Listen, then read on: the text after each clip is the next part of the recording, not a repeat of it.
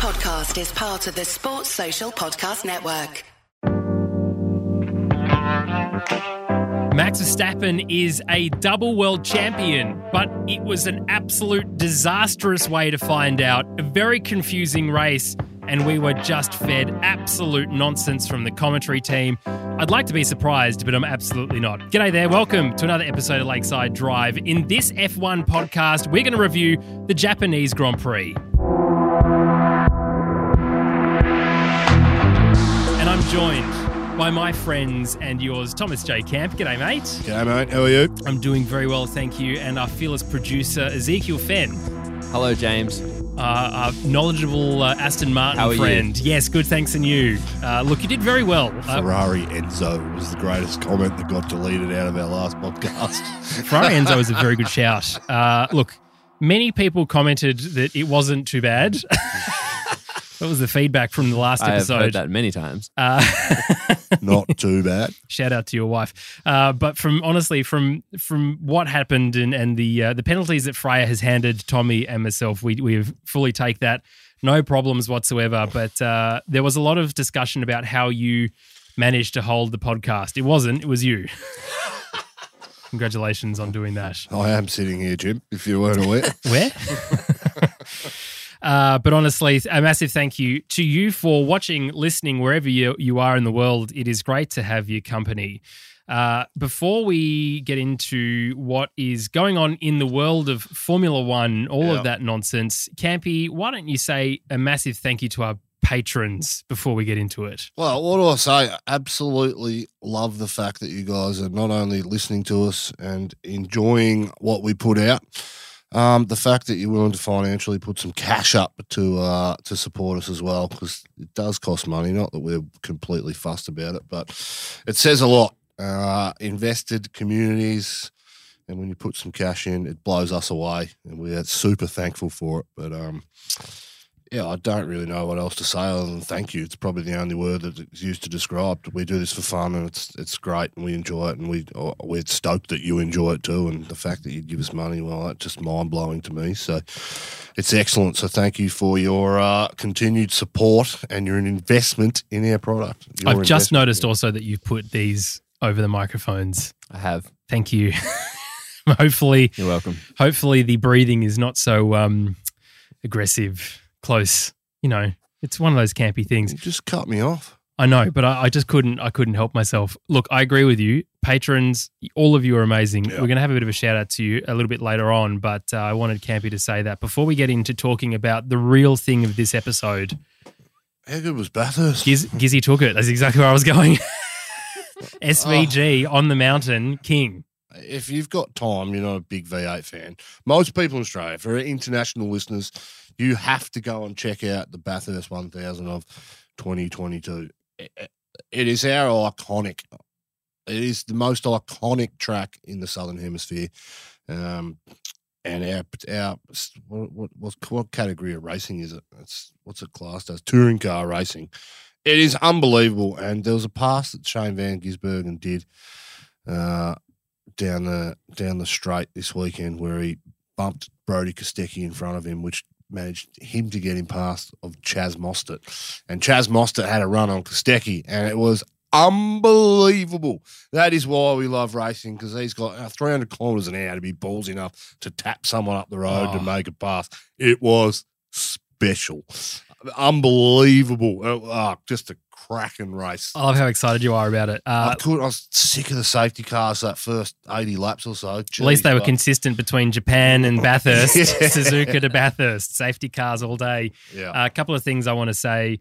Tommy T not here. He couldn't make it, unfortunately, so more penalty points coming his way, regardless of the situation as to why he's not here. Genuine reasons. There is a genuine reason he's still getting penalty points. He's on the toilet. I told him not to have that for lunch. But Bathurst was phenomenal to watch for many reasons, Campy. Look, the racing was great. Or there was drama quite literally from turn one, lap one. We had cars spinning around and people throwing on the brakes and tearing up tyres just to avoid accidents. All the way through to the commentary team being next level. Although I would say this, though. F1 should watch that and say, how do we mimic this kind of commentary? Well, yes, Sky F1 needs to specifically. Channel 4 are fine. Yeah. Sky F1 needs to do that. But certainly my favourite thing, I think, out of all of the feedback was Crofty and Hamilton is a bit of a thing that we can all agree. But Mark Scaife and SVG is a next level of just like, oh my God, I love this man. How can I be with him even though I'm in the commentary box? Because he absolutely loves SVG. But it's interesting because Crompo is just the best. Yeah. And I think, honestly, him and Alex Jakes, who's the Channel 4 Formula 1 commentator, put them in the same box together. Oh. Magic. Honestly, magic. It would sound absolutely phenomenal. But the way that, although I would say, even the technical stuff we get. I was going to say, but including chalk drawings. Unbelievably good. Unbelievably good. As low tech it is, but, you know, that pass that we just talked about, what's the guy's name? Anyway, 20 minutes after that pass, they had a full-scale picture of the aerodynamics and what happens when you're block passing and you know, the counter air balance that you get when you're running alongside someone and what that actually does to the car you're trying to pass. You never see anything like that in F1. That's like, no, it's way too technical for people to understand, so we're just not even going to say that or show something like that. Look, cracking product. Last race for Holden too. I was about to say, your manufacturer's last time on the mountain. How does that feel? It's sorrowful, quite frankly. Hey, we need to shout out Tander as well. Well, it's in my notes here. So he was SVG, instrumental with Garth Tander. That's his 5th Bathurst victory. Tander's second stint was something to get build that 13, 14 second lap for a guy that, you know, is driving part-time in the series. Unbelievable. Now, a shout out to Tilly Willie, who absolutely loves supercars and did not want SVG to get on the podium. He wanted Chazzy to get up there. The problem is we didn't want a happy Zach Brown. So by all accounts, just Zach Brown. Absolute refusal of trying to stop him looking joyful. I'm surprised we even let him in the country. Well, it would have been interesting at the airport. I guess he would have flown in and out of Sydney because I guess he'd be going to Austin now for the US Grand Prix. But any kind of nice tattoo, mate. Shame you're not going to get another one kind of thing. It's that, you know, it's very brave. But he enjoyed his camping chair. He sort of sat like this with his camping chair for the most of the thing until I did his cross. He embraced the culture of the weekend though, didn't he? Looked like a fancy camping chair though with proper cup holders. And most campers these days aren't on those old canvas things anymore. They are Rolls Royce chairs. Now, my favourite shot of the Bathurst weekend, which will mean absolutely nothing to you, was Michael Massey standing in back of shot at race control. Now, of course, in his element, in his new role with V8 supercars. I missed Michael Massey this weekend at Formula One. I think plenty of people did. He got booted from F1 for less than what happened. We'll talk a little bit about the incident with Pierre Gasly and the tractor and safety in just a moment. But yeah, it's interesting, isn't it? The FIA, I don't even know who the race director was. One of the two. I mean, they feel like they've got 14 race directors on the cycle at the moment. But anyway, seriously, the lack of consistency this year from a race direction point of view, say what you want. Hamilton was robbed. Max shouldn't have, whatever. As I said in a previous episode, none of us were with the race director. He made a decision. He made the decision on the spot. It's better than indecision. And it just was, it is what it was, right? Yep. So, but now that he's at least found a job within motorsport still doing something is very good. And I'm glad that it's back here in Australia. Yeah. Okay. The Japanese Grand Prix. That's supercars. At one point, can I just say, I thought we would have to just do a supercars review because there wasn't a lot going on for the Japanese Grand Prix. There was 2 laps and they kept delaying and the clock was counting down. They were all watching Bathurst. Right, that's finished. Let's get the race started. Well, the race director's like, oh, cool. All right, we can start that now. About bloody time. Yeah. But yeah, Japanese Grand Prix, rain delays. Look, you and Tommy T said it the other day. This track, even in the rain, Campy, this track is the absolute best by far. Sebastian Vettel absolutely loves it too. At least they started the race when they should have this week. Unlike the Singapore debacle, that was a shambles. I still think we could have got a full race in, and that was my frustration. Yes, it was raining. Yes, there was some puddles across the track, but as we said, everyone wanted to start on those inters.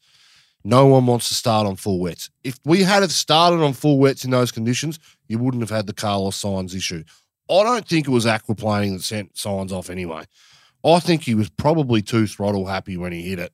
And in that moment, that's what spun him out, because every other car got through it all right. So, interesting for me. They took, and the delay went for way too long. They should have started half an hour before so we could get a full race distance in, because that would have been a cracking race if they had started on the wets at the right time, and then they could give the teams the decisions to go to inters or not, because the inters wore out really quickly and it would have ended up being a 4 or 5 pit stop kind of race. Strategy would have come into play. Our boy Danny Rick would have got the win. No, he wouldn't have, because McLaren would have shit the bed on strategy anyway. But second. Yeah, it was a cracking track. Even in the wet, it's amazing to watch. How good was that Hamilton-Ocon battle?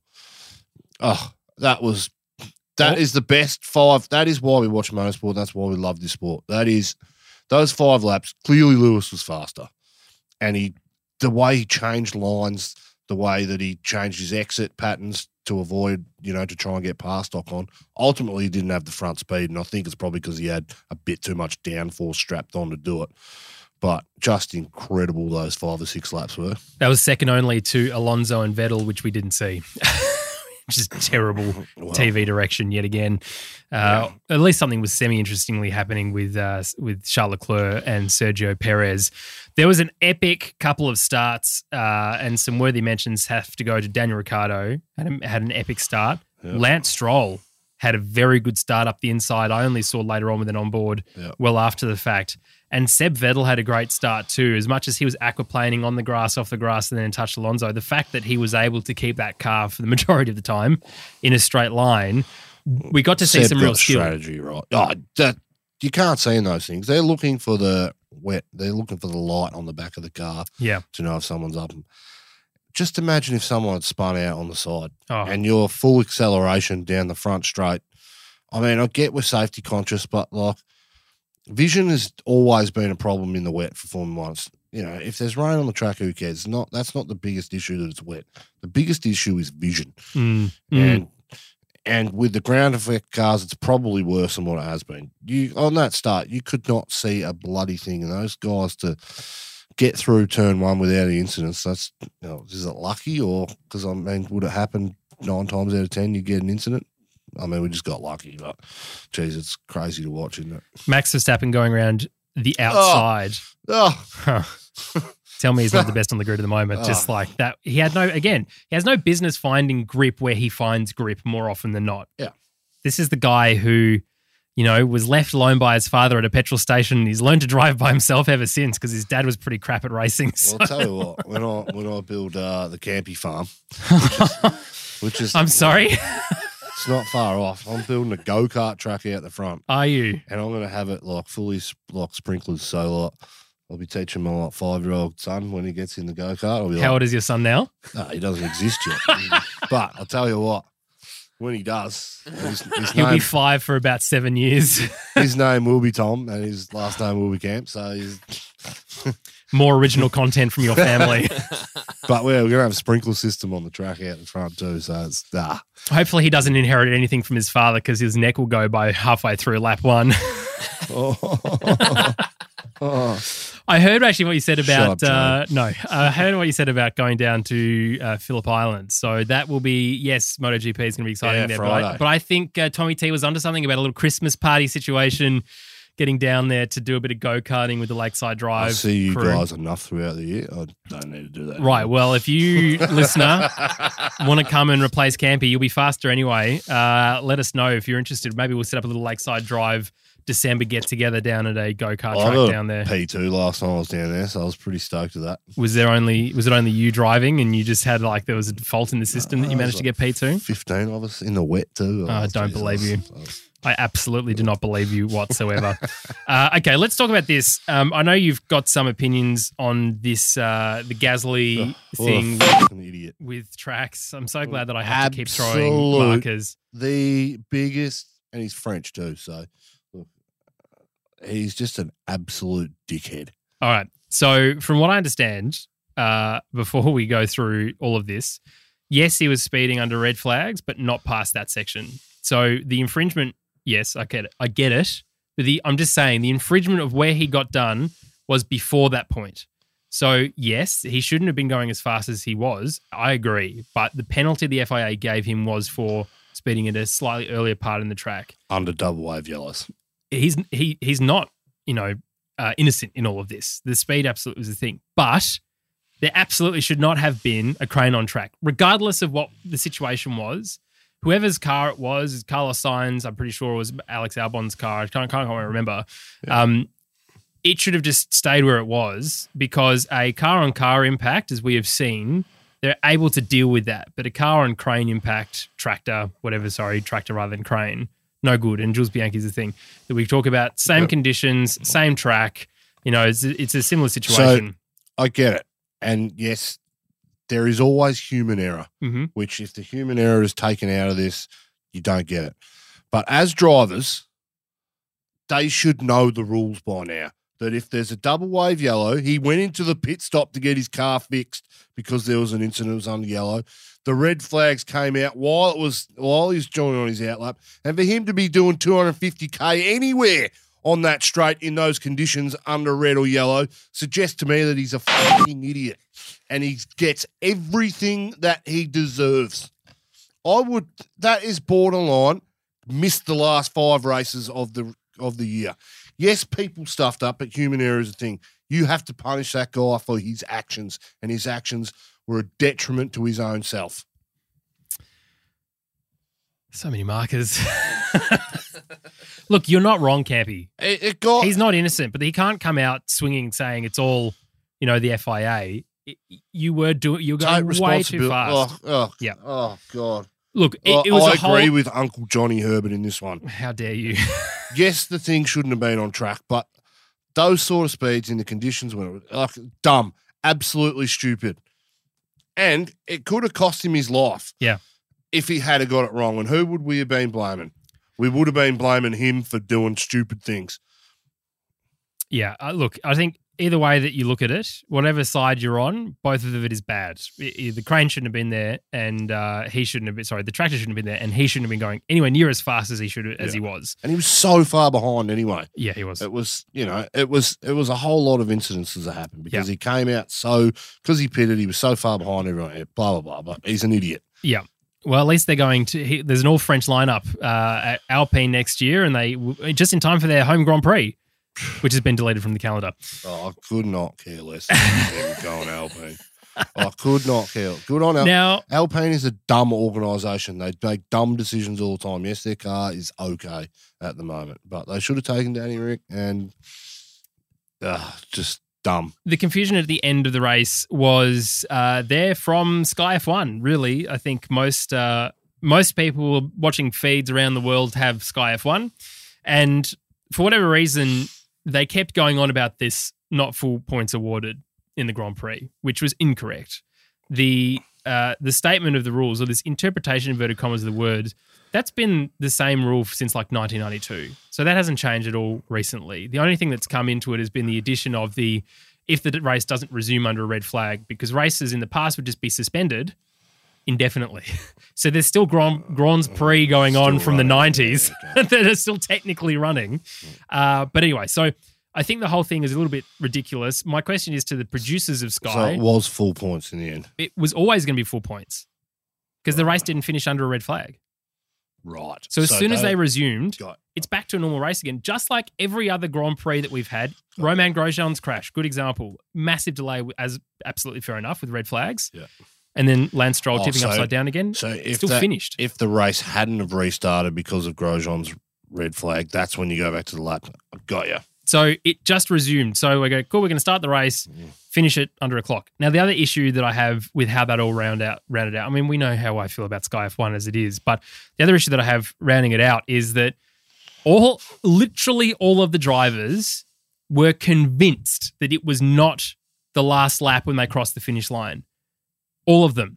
They all kept going as hard as possible. I don't know if you saw it was like the celebration of Max Verstappen won. The camera had to pan so quickly because he dived into one and kept going. Because he, plus every single other driver behind him, was convinced And you listen back to the team radio. There's an F1 video saying, listen to every driver reaction after crossing the finish line. All of them are like, is this the end of the race? Is this the end of the race? He's pushing behind me. I don't want to give up position. Is this it? Are you sure? Like asking 4 or 5 times. Ugh. Seb didn't have any communications with his team at all. And if you couldn't see it, but what happened is Seb came on the outside to Alonso on the inside, and just it was like 11 thousandths of a second or something, the gap between them when they crossed the line. Yeah. Of course you're going to keep pushing as hard. Both of them were all the way down. So there was just so much confusion around finishing this race, and it was the most underwhelming, worst bit of presenting I've ever seen. Karun Chandler's like, well done to Johnny. No, not well done to Johnny. That was terrible. I don't understand, and I said this to a couple of people, I do not understand why this is an F1 thing. It's not even a Sky thing, right? So we've gone to an F1 branded microphone.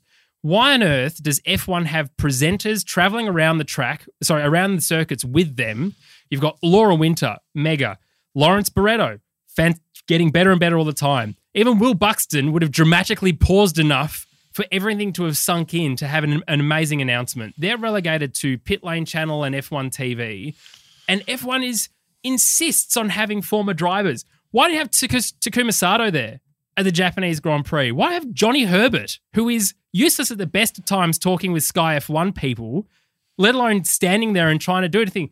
He completely stuffed the whole thing up. It was, firstly, he shouldn't have been out there to begin with. If there was any likelihood that penalty was going to come down range, F1 should have known about it and should have paused the interviews for another 2 minutes. It wouldn't have hurt them to have an actual celebration, because as far as I'm concerned, Honda did not deserve to win a championship like that. Neither did Max Verstappen. He's been so dominant all year, and it's a afterthought.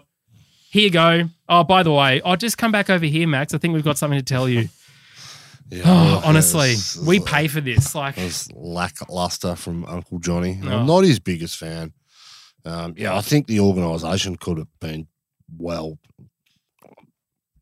Don't interview them if there's penalties after the race, or it's going to be reviewed. Well, the problem is it's not reviewed after the race. So they gave the penalty during the racing conditions, just so happened to be on that last, an incident happened on the final, 2 turns. So just hold it up for 5 minutes. It's not, no one's going to lose their mind. Everyone will be standing around going, what's happening? It's like, I get it now. We're crowning a world champion. They delayed it for everything else. Yeah, I know. It's not like they're running to a schedule at this point. It's been delayed by so much. They could have just held off. I feel for Max, the whole Red Bull team and everyone else, because it was just an absolute disaster. And as fans, and I spoke to a couple of you, messaged me on Instagram, and a lot of you went to bed after it finished, and you woke up and went, hang on, what? I didn't even know that full points were awarded. Well, because, anyway, the graphics, to be fair to the graphics department in F1, always said full points were going to be awarded. Yeah, okay. So it was the commentators doing their own narrative. Crofty being an idiot. Unsurprising. Now, there's a couple of things. The other thing, that I want to mention is Max isn't convinced, right? He's up in, I don't know if you saw this, he's up in the cool down room with the other drivers. And they're all like, Max, you're champion. He's like, are you sure? And they open this door to this other room. And in this room is this red velvet chair with this beautiful rug on it and everything else, with world champion on the back thing and this big screen and everything else. And so he has to awkwardly go and he's like, are you sure? He awkwardly sits on this chair, crosses his legs on arms and smiles for one photo from the Red Bull guys, and then stands up. He goes, it's pretty lonely in there actually, and goes back into the other core. My question is, how long has that chair been flown around, and how many points has that room been set up? Singapore, I imagine in Singapore that room was set up too. Yeah, ridiculous. That seemed so unnecessary to me, because it was so underwhelming. It was like that seemed like an afterthought. And then they wheeled Jenson Button out to have a chat to him, because suddenly I was championship. No, we'll bugger off Johnny and we'll put Jenson in. A little bit ridiculous. Look, I know you guys spoke a little bit about DR going on sabbatical, so we won't touch on it too much here. But there is devastating. There is one shout out that I want to give about this, and it is to the only other Australian, or the only other F1 podcast that I occasionally listen to, which is Box of Neutrals. And Lamo, he's a star. Well, it's Rob James, the other half of that. Superstar. Rob mentioned this about 5 or 6 months ago, I want to say now, where he said Daniel Ricciardo should take a sabbatical and just let everything else go away, get some momentum back in his life, and then see where the seats are for 24. Now, the other point that I didn't really think about, but Nate Saunders from ESPN F1 mentioned this in a post yesterday. Yeah, maybe DR's stocks aren't so high right now because of everything that's going on. But they will be. But you put him back into the media spotlight. You put him back into a bit of PR pizzazz. His worth goes through the roof next year because of all of the television spots that he'll do, all of the interviews that he'll do, all of that sort of other stuff to be able to get back into a better spot, right? Yeah. So he comes back in with now a little bit more weight than he had previously because, like a lot of these teams, they want to find some followers for themselves too. And Drive to Survive, I think, has really taken away that I'm a Ferrari fan, I'm a McLaren fan, whatever, and made more of a I'm a Danny Rick fan or I'm a Pierre Gasly fan. Yeah. So I think it's a good it's he either goes to Williams or Haas. No. Or he just takes a complete sabbatical, not even reserve driver for Mercedes. He's just full sabbatical. Yeah. Just I'm doing my own thing. Going to hang out with the Channel 4 guys with Mark Webber and He's got David plenty of Coulthard. cash, so Doesn't cost him anything because he's stealing cash getting off paid. me, by the way. It's a bloody Yeah, robbery. getting to it. But actually, to keep it a positive, mate, because I know, dear listener, it's very difficult at the moment to This watch. will be like Lazarus in the Bible. He'll die and come back to life. This is Danny Rick's. That's what it is. That's what will happen. Danny Rick will be back and better than ever at some stage. Now, he is slightly richer, only because of your purchase over the weekend. What happened, Thomas J. Camp? Oh, well, I saw the merch. Everyone was talking about the merch. I'm not a big merch guy. I just wear black t-shirts literally every day. So, We're all dressed the same though. So I jumped on. I saw the mini helmet, and I'm a massive fan of mini helmets. So I was like, yeah, I'll get $180. I was like, oh, that's pretty good. So I did the whole transaction, went through it, and next thing I look at my phone, $310 came in. I was like, oh, US dollars. Geez, I was dirty. US dollars and shipping. The shipping is so expensive because it's been sent from the shipping US. was all right. It was like $13. Oh, that's but pretty I good. could have paid $110 US for like an expedited one. I was like, You may as well have at that point. Oh, yeah, I know. Because it's going to, and trust me, I've got some DR merch. It takes ages to get here. I did it from the joint bank account too. Oh, so dear. So I had to come clean to the missus. We're out. I was like, oh, sorry, I spent $300 on a helmet. And I didn't mean to. She was like, oh, that's okay. It's your money. I was like, good. It's our money. I've made a huge mistake. Oh, that's very, very funny. Now, Oh. let's just wind this up before we get to our Discord comment of the week. I just want to get your Pierre thoughts. Gasly is an idiot. Okay, no, but I just want your thoughts on this empty seat at Williams and this empty seat at Haas. Who do you think? Because Dale's out of the picture now. Nick De Vries is now into AlphaTauri. You got Mick Schumacher, Giovinazzi, and Hulkenberg being discussed about that seat in Haas. Yeah. There's only really, as far as I'm aware, there's only really Logan Sargent and Jack Doohan who have been publicly spoken about that seat. So I imagine Williams be pushing very hard to get Danny Rick at the moment because Jenson Button even said a couple of weeks ago, look, Danny should go to Williams because it's a team on the up. Well, he's also invested in it because Jenson's doing work with Williams. Yeah. But I still imagine that, because Danny didn't say I'm not going to be on the grid next year. It's seeming unlikely that I'm going to be on the grid next year. So, because I can't really see anyone else in the frame for that Williams seat. Well, Sargent won't have his super license points until Abu Dhabi, is that right? And that's only if he finishes 6th and above. Yeah, From what so I understand. Sargent, for me, is not a guy that particularly deserves. I mean, he had a good year against Mick Schumacher, right? Mm-hmm. Came second in F2 that year that Mick won it. I just don't think Sargent, he's been there for so long. And if you're not getting results in those junior categories, like the guys we've seen that's gone before him, like your Piastris, your Norris, your George Russells, Carlos Sainz, etc., these guys, and Lewis Hamilton in that F2, unbelievable. Oh. Set that Portuguese Grand Prix. That is one That's of exactly where I went. that is one of the greatest F2 races you will ever see. 100%. And it's guys like that, and all the guys, most of the guys on the grid at the moment have put in performances in F2 and F3 that people just go, wow, this guy's speed is incredible. Sargent is not a guy that I think is in that category. Doohan, I'm rooting for him. Yes, I want him on the grid. This year he's been doing well in F2, but he's a bit like everyone else in F2 at the moment, where they're all sort of so inconsistent and they get 1 or 2, 3, 4 really good results for the year. But that's, other than that, consistent week in, week out performance and mind-bendingly fast speeds. They're not, no one on that grid in there for me deserves to be there yet. Doing great if you can get the drive, but I think he should probably have another year in F2. Yeah. And come out and prove what he can actually do in order to deserve it. He's only tested one F1 car, like one test for Alpine. So there's no way he's going into a full-time seat after one test. That's just my opinion. I'm rooting for him, want him to be there, but he's no Piastri. I need to be careful what I say here because I could divide some Aussie fans. I listened to a podcast with him the other week as well, just this week on Gypsy Tales, which was a cracking podcast as well. So, look, the kid's got it. I think he'll be in F1 at some stage because of his name, and his results have somewhat guaranteed him at least test driving. He does well in his tests, he'll get on the grid. But there's no one for me that sticks my head up, which is why someone like Hulkenberg, if Hulkenberg comes back, that's better for Danny Rick, right? Hulkenberg comes back after 3 years out, performs really well. People go, oh, you can have a break and come back to this sport and get your head right, blah, blah. Don't think Italian Jesus is worth being back in the sport. It's a tough one, isn't it? I don't know who opens it up. But for me, Hulk's the logical. Well, maybe then it's Hulk to Haas and Williams take Schumacher.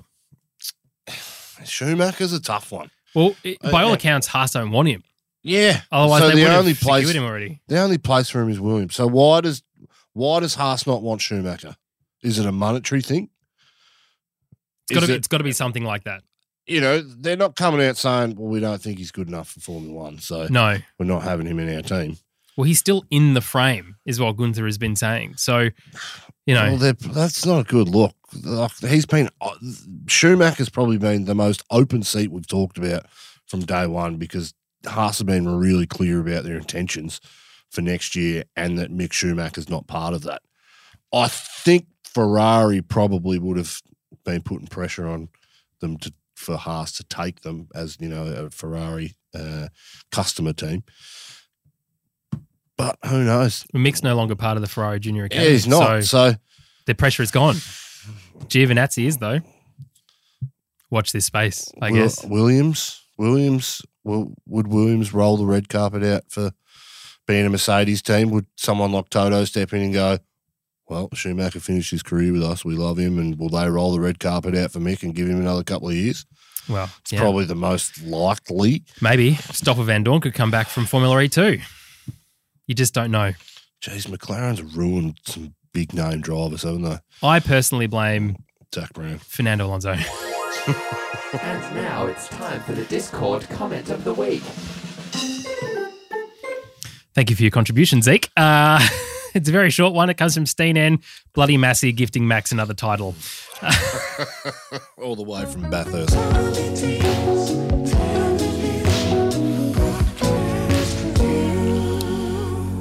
Well, he's not here for it, but the only note I've got is, oh boy.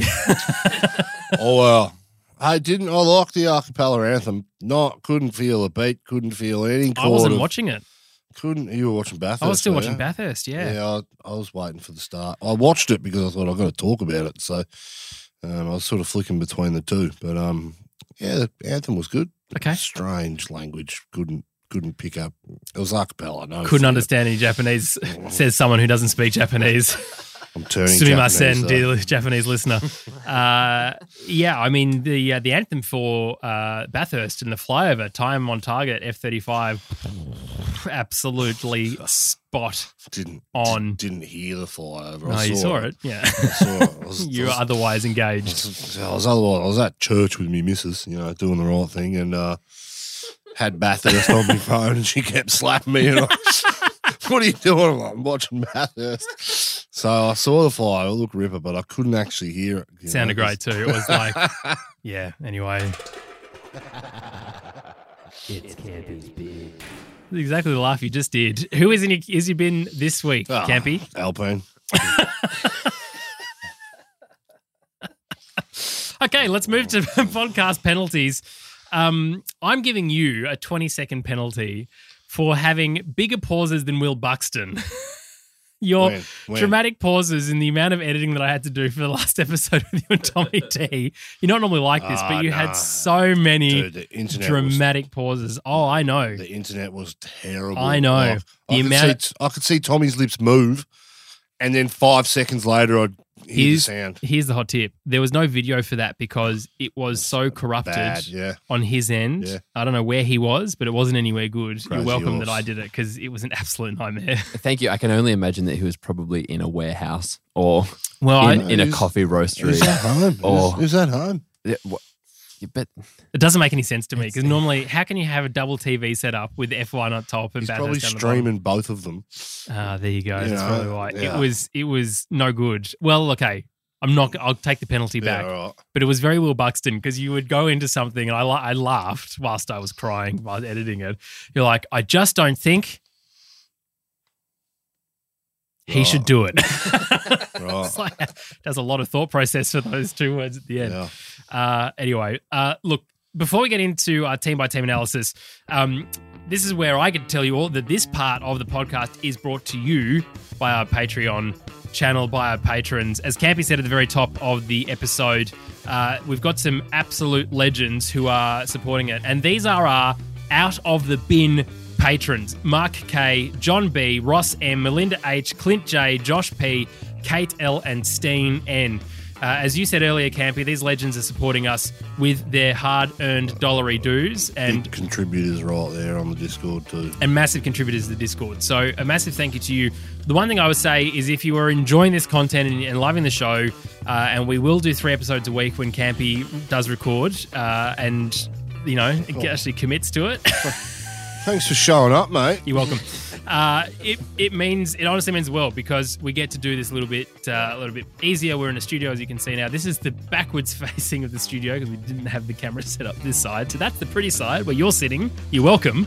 This side is where you get to look at Zeke, who has been absolutely invested in this entire episode as the middle of the camera. No, you have. I'm giving you positive reinforcement. You've been actually this is a engaged. first, that's all. Okay, cool. She's getting slammed. But look, a massive thank you to you. There is 3 levels to support us. There is the supporter level, out of the bin, which is the names that I've just mentioned, and the top tier, a consummate professional. Consummating. We won't ever keep any of our content behind a paywall, but if you'd like to support us going into our 5th season of producing content into next season, then please jump onto our Patreon program. You can do that right now by finding the link in the description below in this podcast episode. All right, let's get into our team-by-team analysis. Thomas J. Camp, Ezekiel Fenn. We're going to start at the very back, which is Alfa Romeo, Zhou Guanyu in 16th and Valtteri Bottas in 15th. This is the lowest scoring team out of everyone, which is a bit of a surprise. Yeah, look, Bottas pitted with about 12 minutes to go because I think someone came out and I can't remember who it was after they pitted. And their new tyres were 5 seconds quicker than everybody else, so they thought they would make that up. And Bottas, unfortunately, had some good track position. He was behind Lando and in front of Danny Rick, but he pitted because they thought they'd make it up on the back end, but it just didn't work out that way. So that's why he was a bit further down. Guan Zhou, I'm trying to think about his race. I can't remember seeing him or hearing from him. He came last. So there you go. It wasn't a lot. Didn't come last, but there wasn't a lot on radio communications. Yep. We're going to go slightly further ahead to Haas. Mick Schumacher finishing in 17th. Kevin Magnussen finishing in 14th. Mick was leading from Max Verstappen at one point. The whole Haas cared about was like, I get to take a photo of the fact that MSC is above Verstappen, and that's all we are here for.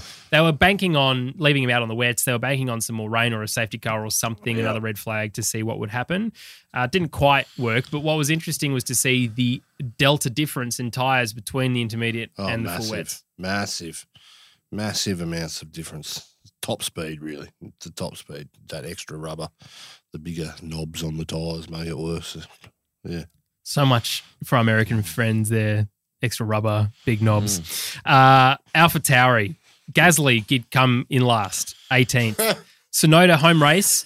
First time he's been around here for quite some time by all accounts. Came in 13th. Alpha Tauri is now getting slammed by Pierre Gasly. Now that he's going, he's not coming. He's not holding back at all. Yeah. He is just unleashing, which I appreciate. No, he should keep his mouth shut. He should be a gentleman and just stay on the straight and narrow.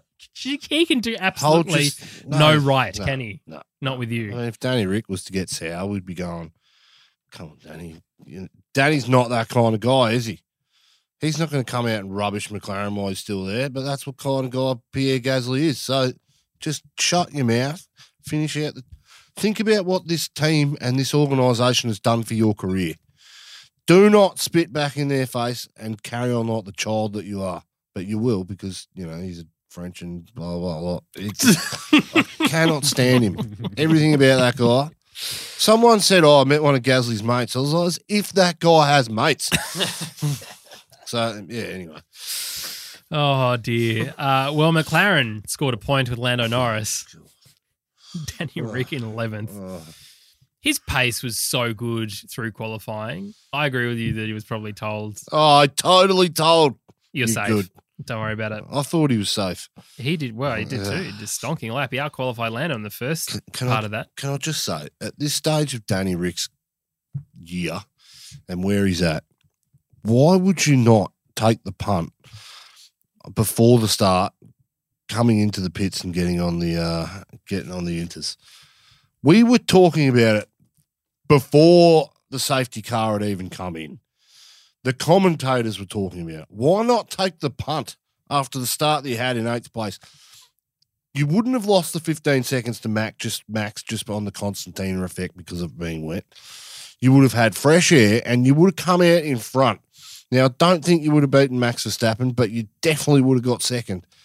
And that to me is just, it's just a frustrating thing. And of course he came out behind Norris. Of course Norris beat him before. What does the guy have to do? He starts, he gets a cracking start. Can't do it. It's all a conspiracy.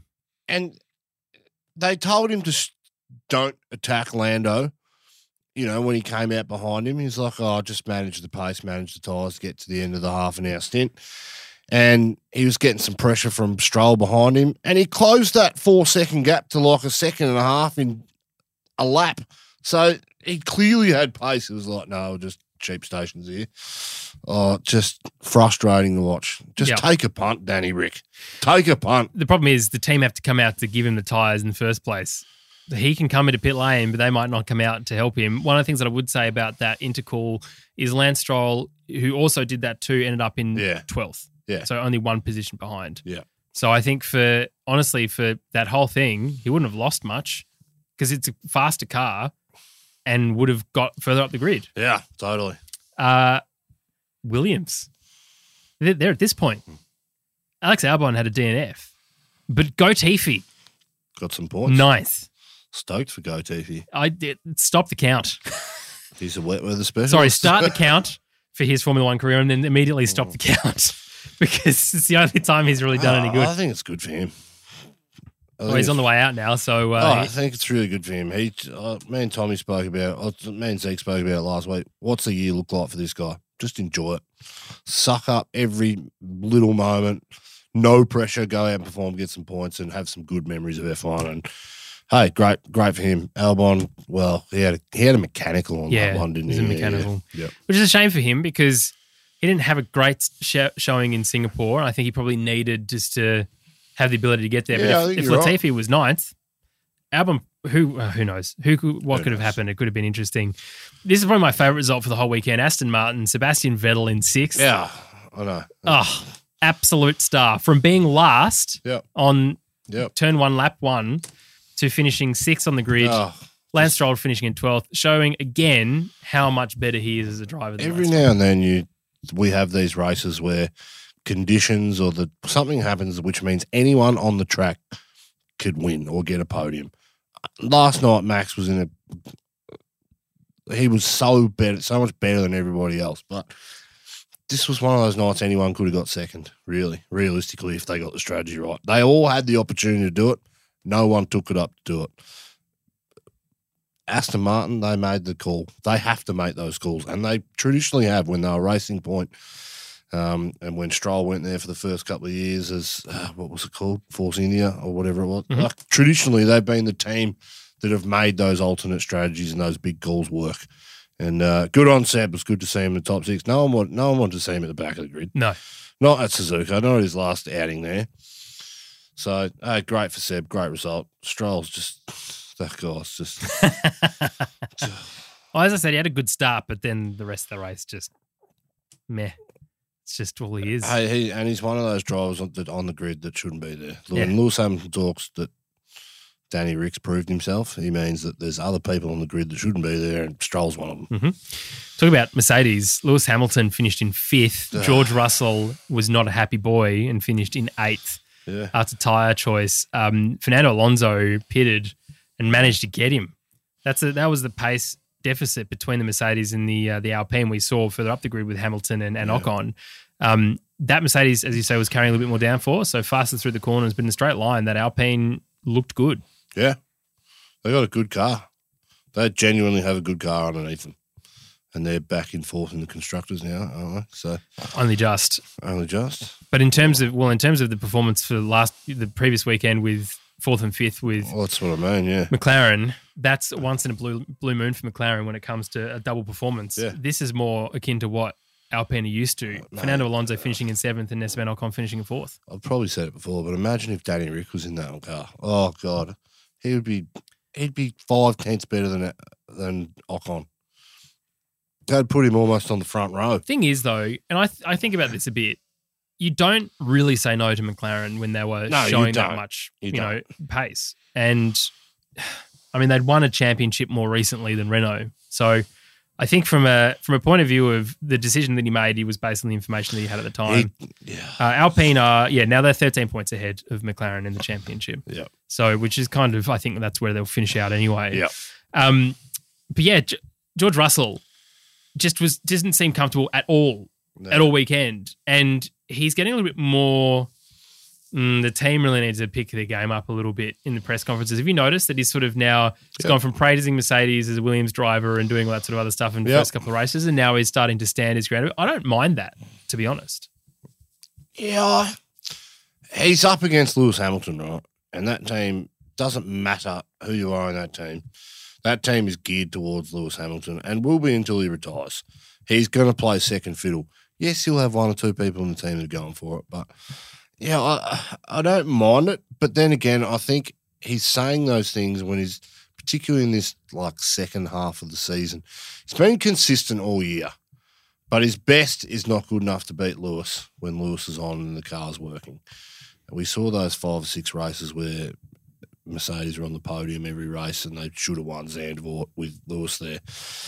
I mean, I think that showed the difference between a top caliber driver like your Lewis Hamilton and the difference between him and George. George can't pull out those extra 5 tenths, and I think he may be starting to be aware of that, and he's starting to, shit can the team for it. Yeah. Ferrari. What are some Ferraris? My favourite part of the episode from last week. Ezekiel Fenn, ladies and We gentlemen. have the Ferrari Enzo. Yeah. Stop the count. Full stop. What a great car. It is a V12. What a bloody good That's car. good to know. Yeah, it's fantastic. I love the 458 Italia. It's just, damn. It'd be, I'd sort of visualizing you, Monaco, VIP event, Ferrari. And they're not going to let you anywhere near the cars, but give me a break. You'd fit right in. Oh, please. You'd go to the dinner I don't with own the loafers, slip-on shoes and white jeans. Well, you're wearing yours now. I don't know why you're saying and a silk shirt. No, I've never seen more loafer-like boots in my life. I just wouldn't ever fit in a place like that. No, I'd never say never. It'd be worth a shot. Maybe we could do some kind of makeover thing and send you into the paddock with a pretend film crew. Absolutely. Yes. You would be good on Queer Eye. Add to the list. Wow.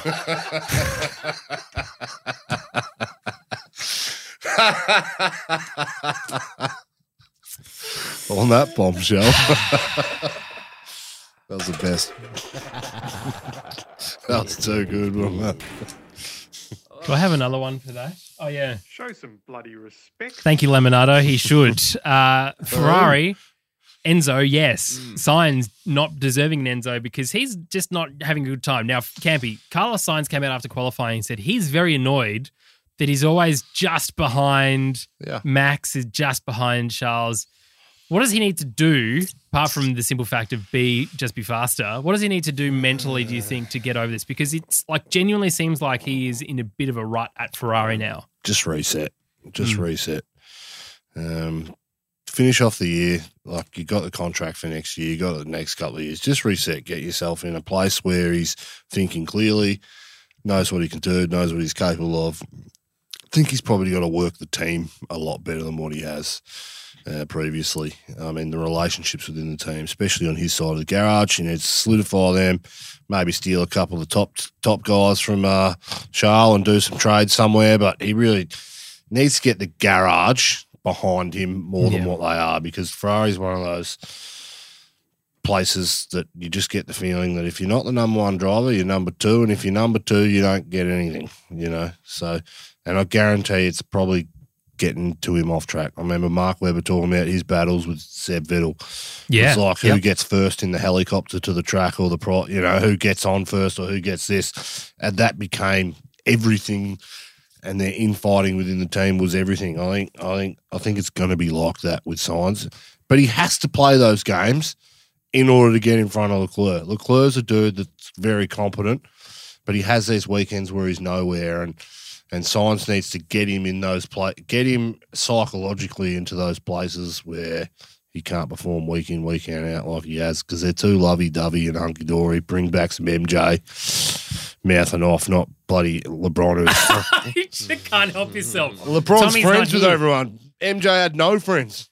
Yeah. And so that's why you like MJ, and that's why Tommy T likes LeBron. Yeah. Same person. Please. Old school was better. Shout out to you, Mark K. There is an empty seat here. At one point, we would love for you to join us in the studio to talk about Formula One feet basketball, I guess. Who knows? Red Bull. Max Verstappen, of course, finishing first. Sergio Perez finishing second. It was interesting because Binotto came out saying that Charles Leclerc didn't have an opportunity to go to the stewards to fight the penalty afterwards. But he outbraked himself and missed the whole freaking corner. Thank you. And gained an advantage. It doesn't matter if he goes and pleads his case. That's why. He shit the bed. He gets penalised. That's what I agree. Binotto, shut up.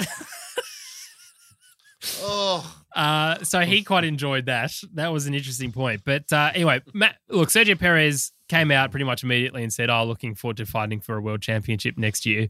You're not going to get one, mate. Sorry. Not when Max is in the car next to you. Nope. Max Verstappen, second championship now. Some people are like, well done on your first championship. Okay, good. Let it go. It's happened. Move on from Abu Dhabi, please, God. Do you think we're going to see a bit of a run here, like I said? Because the reason why I ask, like I said, Vettel, the reason why I ask is because Hamilton, this Mercedes thing, the new turbo hybrid era with the Daimler trucks thing that they had and everything else that you've spoken about in the history of the podcast to now has meant that they were always like this team that was ahead. Let's not forget early days when the new regulations happened, Valtteri Bottas and Felipe Massa and a Williams were getting great results, podiums because of the power unit. Yep. So now that that's sort of no longer really a big thing, we're on the run to 2026. So we've got 3, 4, 5 before the new regulations come in. So potentially another 3 championships on the trot. Yep. It would be said, though, that Ferrari have lost the plot a little bit, a lot, when it comes to trying to make a world championship car. They will be wanting to sort it out this year going into next year, and Mercedes are on the hunt. Do you think Red Bull is in a position like it was with Seb Vettel, where they're just going to always be that extra step ahead of the rest of the teams no matter what happens because of Adrian Newey? Yeah, the Adrian Newey cars are just that much better than everything else on track. The reason they were so uncompetitive in the first iteration of the turbo hybrid era is because the engine was a dog, and that was what held them back. But they still competed. How many race wins did they get throughout that era? They got 3 in 2014. They got none in 15. 16, Max and Danny both won races. 17, Max and Danny both won races. 18, they did. and then 9. Yeah, so I mean, they were fighting above their weight with an engine, with a poor engine. Now they've figured out the engine, and with that, with the 10 years of whatever since 2014, however 8 years we've had of engines and increasing, the gap slowly gets bigger in all those things, and no one can design a car like Newey. So I can't see them not going on and winning. And that's the way our sport is happening. Since you go back to 2010, it is dynasties. It's 4 on the trot for Red Bull and 8 or whatever was it, 7 for 8 for Mercedes. 8 for Mercedes, and then we've had 2 from Red Bull, and it's not good. It's probably going to be 5. Going into 2026, the way it trends. Once you get something right, you will eventually get knocked off your pedestal, but it seems to me that the gap is just so far at the top between Red Bull and everyone else that it's insurpassable. Would you say that's motorsport? Fantasy.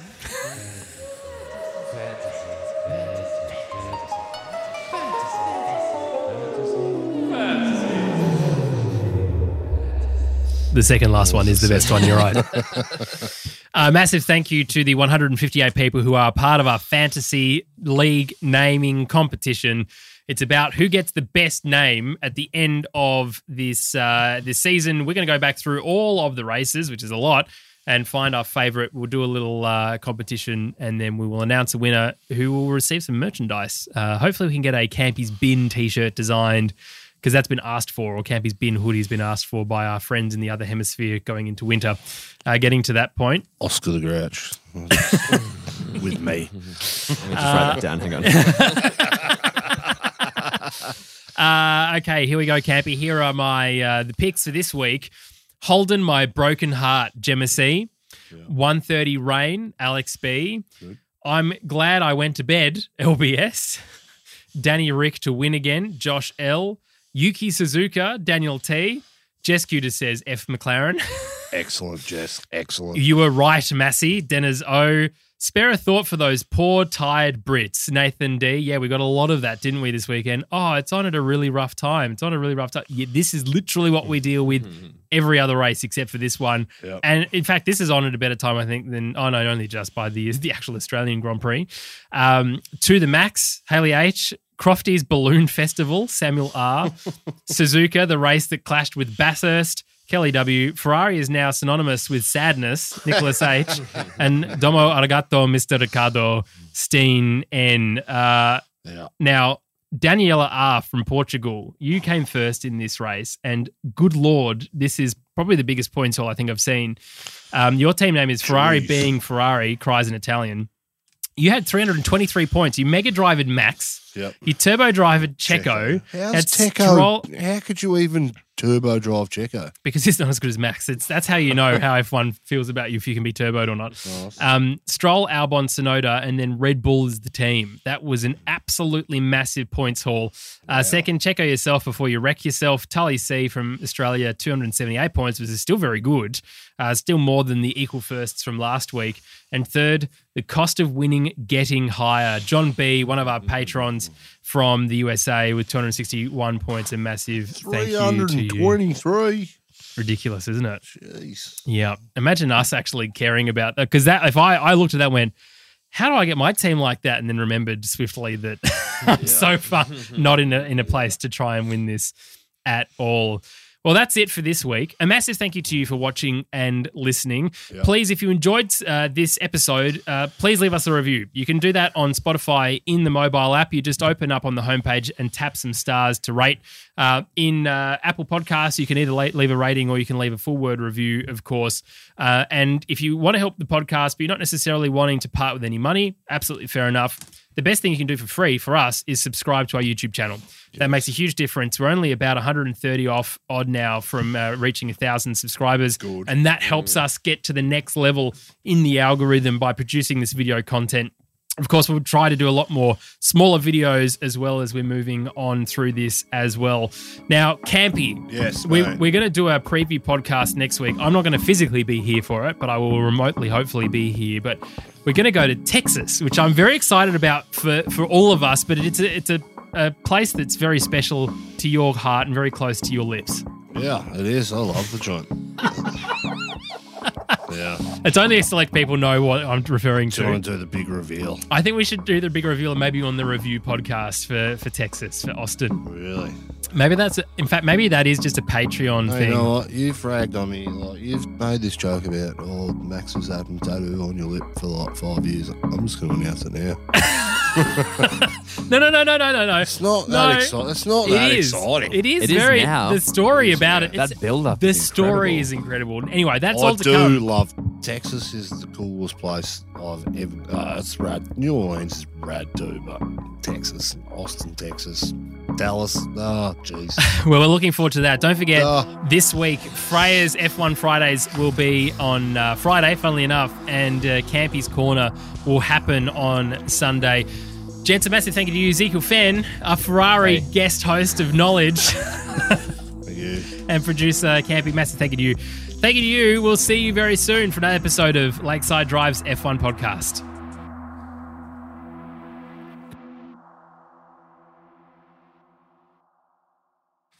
Zion. Interesting concept. They love Zion. Interesting concept. Sounds like Frankston to me.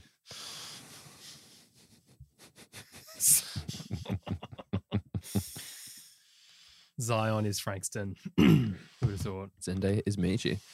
Do you have Lakeside? We have Lakeside Drive merch, right? I can say we now. Yeah. Yeah. Yeah. Allegedly, we have mugs. Never got one because Yeah, I've got a mug. Yeah, I know. Mugs? Do you have stubby I holders? think Tommy T bought it all, Yeah. and he just gave me some.